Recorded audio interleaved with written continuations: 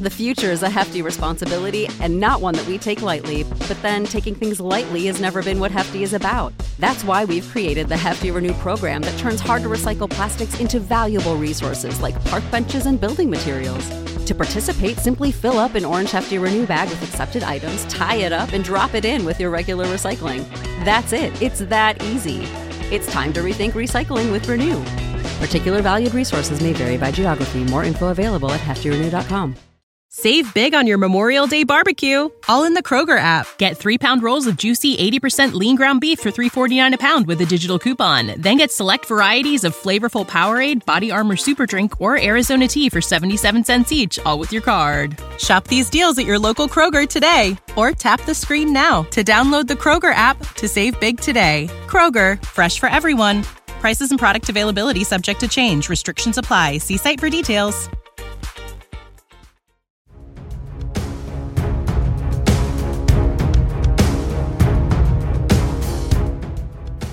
Previously on B1 Gang Adventures.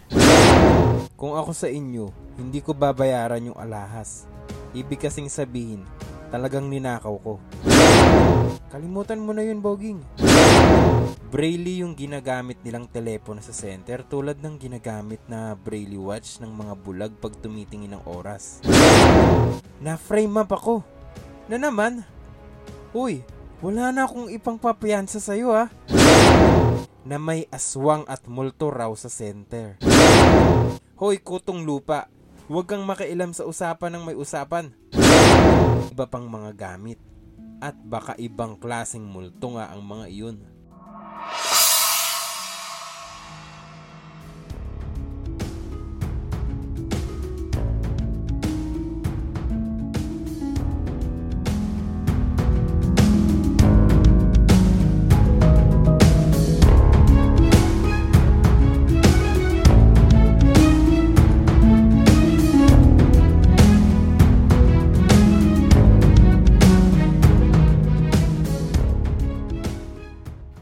Hello guys, what's up? Welcome back sa ating video. And bago tayo magsimula, magbabasa muna ako ng mga comments since na-miss ko kayong lahat. Sobra. Ito. Binabati ko muna si Creepypad. Sabi niya, support. Bisita ka naman sa bahay ko. Napusuan ko na bahay mo po. Baka channel to. Sige, bibisita tayo sa kanyang channel at tayo magsusubscribe. Supportahan natin yung mga channel na ito. Yan, kay Creepypad. Shoutout po. Maging kay Sally Kabakungan. Shoutout po. 6 days ago, nag-comment siya sa Kwentong Sasakyan. Nice one daw. Pusuan din natin yan at i-like. Kay JR Astilia. Bakit po di na nasundan yung kwento ng B1 Gang? Ito, kasi dito na ako magre-reply Pinusuan ko lang. Kasi naging busy po tayo. Ayan, pero may mga na po ako, may mga na-record na ako, i-upload na lang. Libang na libang ako makinig. Salamat, sabi ni Jenny. Salamat din po. And sir, bakit wala na pong upload? Naging busy po kasi ako. So, yun nga po, sorry. Naging busy ako in the past month. Kaya po, ganun. And then, ayun. Ang dami nagko-comment dito sa yung mga season 1 na mga videos. Sabi niya, ang lakas ng background music. Ayun, try nyo po makinig sa mga bago, although hindi na nasundan nga. Ayun, kasi, ayun nga, kapag yung mga simula, diba? Syempre, nag-a-adjust pa, hindi ko pa masyadong alam yung mga settings. Ayun, so ngayon, medyo okay na. May mga equipment na ako kasi dati yan, headset lang yan, tapos ini-edit ko lang sa phone yata yun. Anyways, ano na ba tayo? First year na ng podcast natin, anniversary na ng podcast natin.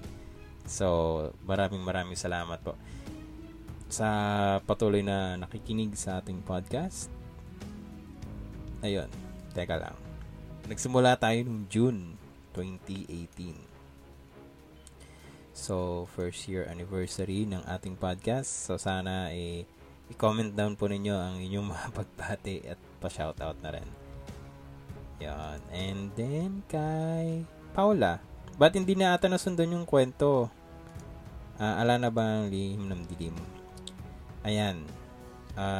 Yun nga, kay Paula de la Cruz. Ito na po, i-upload na. Pasensya na. Magulo ang kwento. Old Barrio. Sabi ni Freddy Mariano. Oo nga eh. Naguluhan din ako dyan sa book na yan. Binabasa ko yan.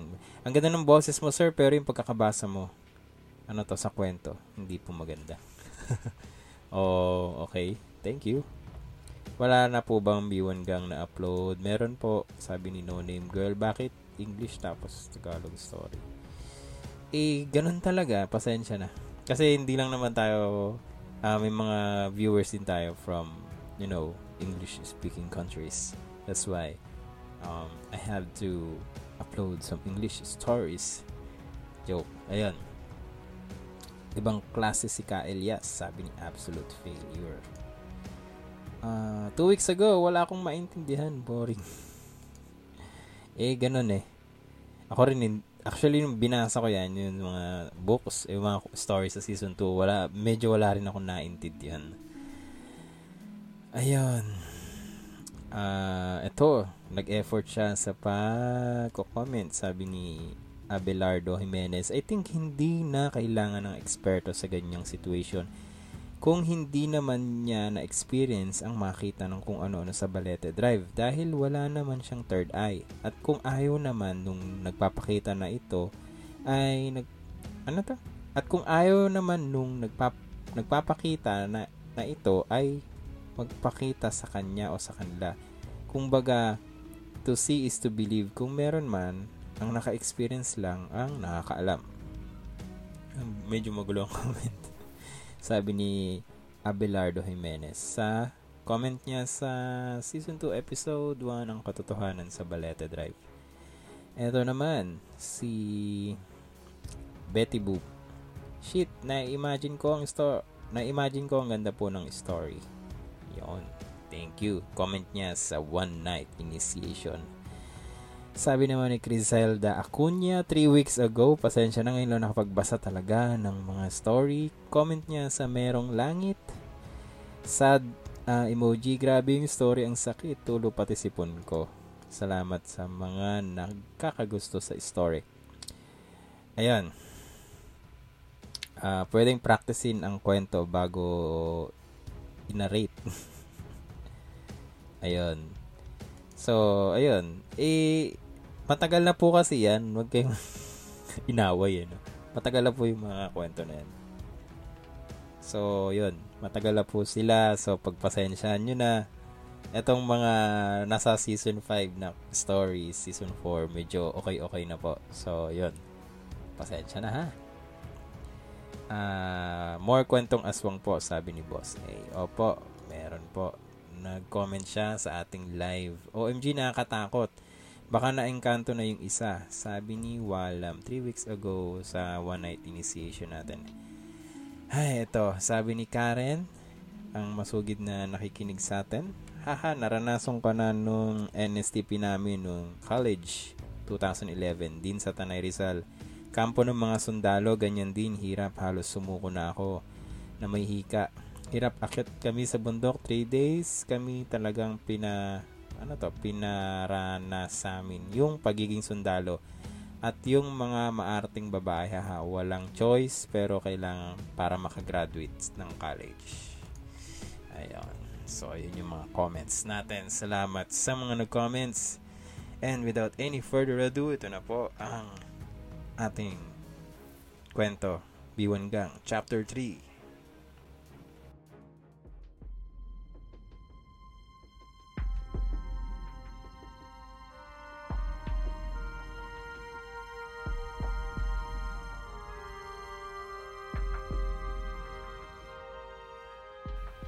B1 Gang Case File Number 3, Kabanata 3, Gino versus Miss Puzon.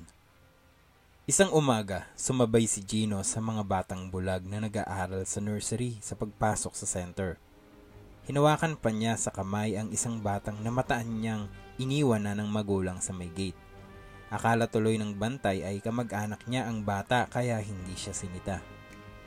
Lumingon siya at nakita niyang nagpaiwan sa may gate si Kiko. Sumama ito sa kanya. Nahuli niyang tatawa-tawa ito habang sinusundan siya ng tingin. Lihim na natawa rin si Gino sa sarili. Alam niya kung bakit siya pinagtatawanan ni Kiko. Nakasuot kasi siya ng itim na salamin at kunwari kakapakapang naglalakad sa tulong ng hawak na puting walking stick o baston habang inaakay ang kinursonadang bata. Nag-alis lang ng shades si Gino nang makarating sila sa gazebo. Sadyang itinayo ito sa di kalayuan sa bungalow para may masilungan at maupuan ng mga magulang habang naghihintay sa kanilang mga anak na nag-aaral. Tinabihan ni Gino ang isang babaeng tipong walang kapansanan. Nagsimula siyang magtanong. "Mrs., balita ko ho minumulto ang center. Totoo ba yun? Ngayon lang kasi nakapag-enroll ang kapatid ko rito kaya hindi namin alam." "Yun ang balita," wika ng napagtanungan ni Gino. "Meron din daw hong aswang?" "Yun din ang sabi-sabi, pero wala namang nakakita. Pero nitong mga nakaraang buwan ay may nakakita raw sa multo." Nag-antanda pa ang ale bago magpatuloy. "Marami talagang nagsasabi na haunted yung bungalow. Isa na si Miss Puzon. Kaya nga raw hindi siya nagpapang-abot ng gabi sa center dahil nagpaparamdam daw iyon sa kanya." "Sino pa ho ang nakakita na may nagmumulto bukod kay Miss Puzon?" "Yun daw security." Isang may edad na lalaking bulag na katabi rin nila sa upuan ang sumagot. "Sa gabing araw madalas na may naririnig siyang naglalakad kahit walang tao. Ewan ko ba sa kanila? Hindi ko naman kasi alam yung multo-multo dahil sanay akong walang nakikita." Natatawa pang dagdag nito. Sumingit ulit ang babae. "Kako naman ay baka may namatay dyan kaya pinagmumultuhan. Matanda na kasing bahay na yan. Itsura pa nga lang nakakapanindig balahibo na." "Naku, mahirap nang magsalita. Kung may iba nga lang na paaralan para sa mga bulag na malapit-lapit, di sana inilipat ko na yung anak ko." Saka tumayo ito at iniwan si Gino. Tumahimik na rin ang lalaking bulag na kausap ni Gino na para bang ayaw ng pag-usapan pa ang tungkol sa multo o aswang. Hindi na nagpilit si Gino. Lumingon siya at nakita niya si Kiko na matamang kausap ang gwardya sa may gate. Sinamantala niyang hindi nakatingin ang gwardya at pasimpleng lumakad siya patungong center. Muli niyang isinuot ang salamin at ginamit din ang baston sa paglalakad. Walang tao sa pinakalabi ng center. May narinig si Gino na mga batang nagkakantahan. "Mag-exercise tayo tuwing umaga, tuwing umaga, tuwing umaga." Dahan-dahang lumapit si Gino at sumilip sa kwartong pinagmumula ng kantahan. Noong unay pasulyap-sulyap lang si Gino sa bintana ng kwarto nang bigla siyang mapatawa sa sarili. Bakit pa nga pala siya magtatago sa mga bata bulag naman ang mga ito. Hindi siya makikita ng mga bata kahit nakaharap ang mga ito sa kanya. Malilinis na ang mga ngipin, masarap kumain, di lang maliit, nagsasabing huwag kang magsinungaling. Nakatalikod noon ang matabang nursery teacher kaya hindi napansin si Gino. Nakaharap ito sa pinto sa likuran ng silid-aralan. May kausap. "Adel, tigilan mo na nga yung kakakwento ng minumulto ang center at baka wala nang magpunta dito. Unti-unti nang hindi nagsisipasok ang mga pupils ko." Nauliningan ni Gino na sabi ng matabang teacher sa kausap nitong babae. Hindi naman niya matanaw kung sino ang kausap nito dahil natatakpan ang pinto. Patuloy naman sa pagkanta ang mga bata. "Maliliit na gagamba umakyat sa sanga. Dumating ang ulan, tinangay sila. Sumikat ang araw, natawa sila." Malakas ang pagkanta ng mga bata kaya hindi na nauliningan pa ni Gino ang pag-uusap ng matabang teacher at ng bisita nito. Narinig lamang niyang natatawang nagpaalam ang babaeng kausap ng guro at humakbang na ito palabas ng pinto. "Makikita ako ng bisita," naisip ni Gino. Lumayo agad siya at naghanap ng mapagtataguan. Mabilis na binuksan niya ang pintuan ng katabing kwarto at agad siyang pumasok sa loob. Tahimik naman niyang isinara agad ang pintuan at pinakinggan niya ang tunog ng mga hakbang ng babae sa sementong pasilyo. Huli na nang malaman ng binata na ladies room pala ang napasok niya at sa kamalasan ay doon din niya naririnig na palapit ang babae. Papasok din sa CR ang babae. Naghagilap ang mga mata ni Gino nang mamataan niya ang isang maliit na utility closet. Agad siyang lumapit doon. Tamang-tamang bumukas ang pinto ng CR nang makapasok si Gino sa maliit na kabinete na tambakan ng floor mop at iba pang gamit na panlinis. Ngunit sa malaking pagkagulat ni Gino ay ang mismong pinagtataguan niyang closet ang pilit na binubuksan ng babae. Namutla si Gino at lumakas ang kabog ng dibdib niya. Baka naman nakita na siya kanina. Pawisang naghintay sa pinagtataguan si Gino. Pigil ang hininga. Patuloy na inuga-uga ng babae ang pinto. Mabuti na lang at agad na ikandado ni Gino ang pinto pagpasok niya kanina. Nila kaya ito ni Alex? Narinig niyang tanong ng babae kahit wala itong kausap. Nakiramdam siya sa susunod na maaari nitong gawin. Nakahinga lang siya ng maluwag nang marinig niyang lumabas na ng CR ang babae. Hindi na nagpilit na mabuksan pa ang kinaroroonan niya. Palabas na siya ng utility closet nang hindi sinasadyang matabig niya ang ilang kahon ng sabon, tabo at iba pang kagamitan sa paglilinis. Napakislot siya nang biglang umalingasaw ang ingay ng mga nahulog na gamit sa sahig. Napakagat ng labi si Gino. Takot na baka may makarinig sa nalikhang kalabog. Mabilis siyang nagbalik sa loob ng closet upang muling magtago. Tiniis na lang niya ang masangsang na amoy ng pinaghalong sabon, cleanser at asidong panlinis ng inodoro.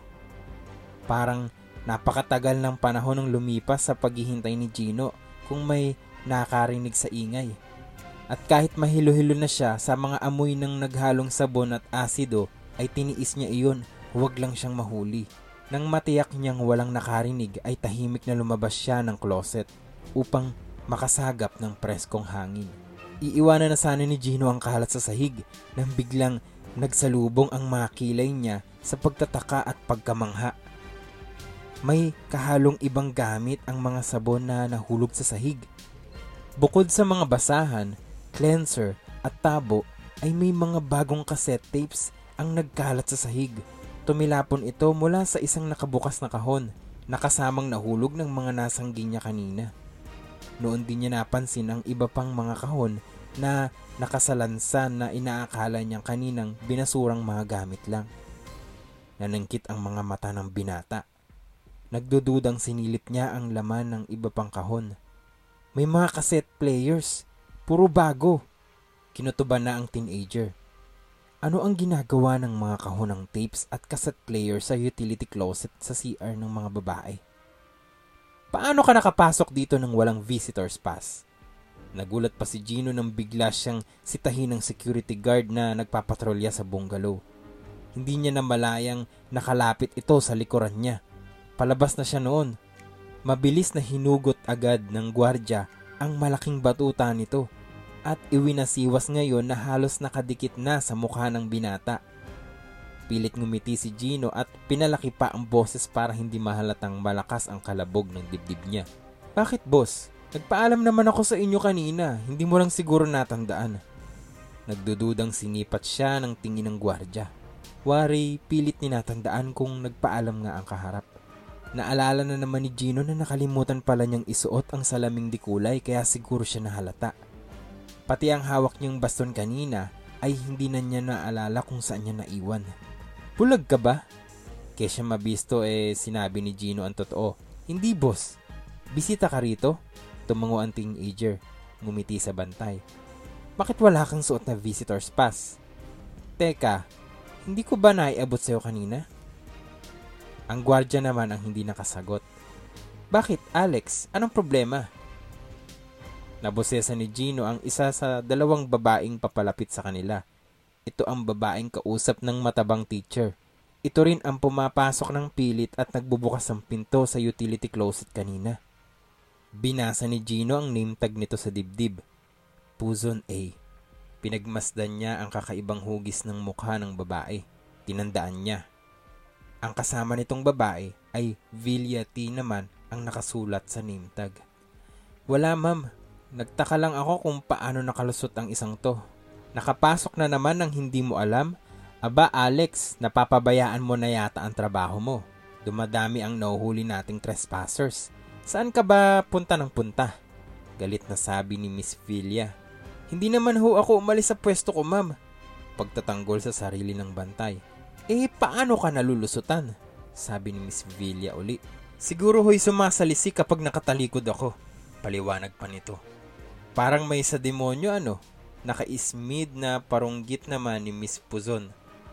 Biglang naalerto ang gwardya. Baka ho yan ang aswang, ma'am. Nag-anyong tao lang.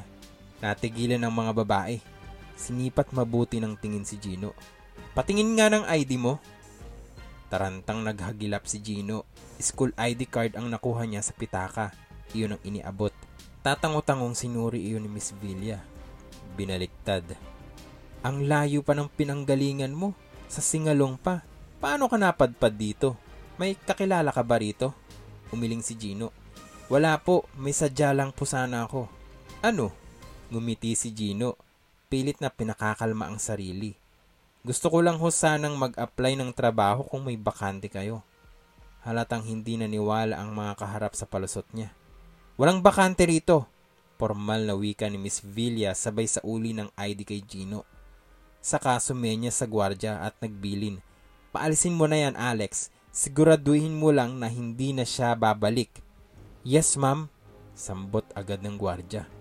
Tinalikuran na sila ng mga babae at umalis. Binalingan ng gwardya si Gino. Hindi mo ba narinig ang sinabi ni ma'am? Hindi na hinintay ni Gino na ipagtabuyan siya ng gwardya. Nagmamadali siyang lumapit sa pinto at mabilis na lumabas ng bungalow. Isang malalim na paghinga ang pinakawalan ni Gino nang makalabas siya ng gate ng center.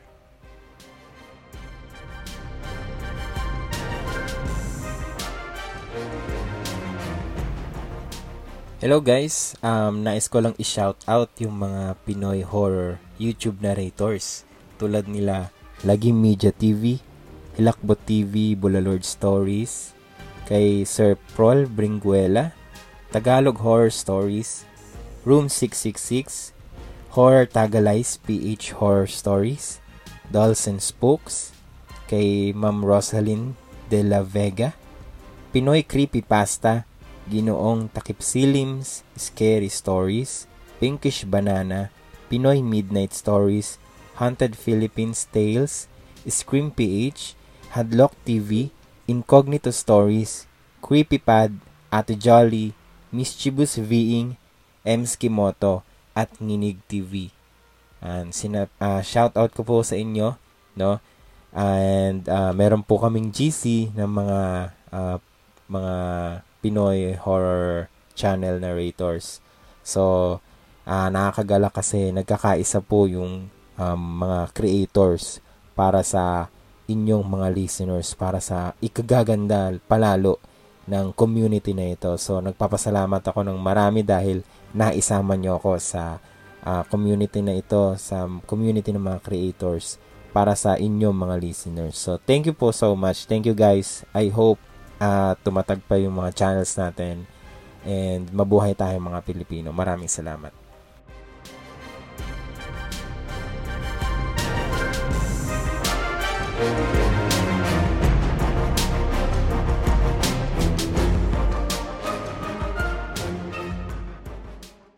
Save big on your Memorial Day barbecue, all in the Kroger app. Get 3-pound rolls of juicy 80% lean ground beef for $3.49 a pound with a digital coupon. Then get select varieties of flavorful Powerade, Body Armor Super Drink, or Arizona tea for 77 cents each, all with your card. Shop these deals at your local Kroger today, or tap the screen now to download the Kroger app to save big today. Kroger, fresh for everyone. Prices and product availability subject to change. Restrictions apply. See site for details.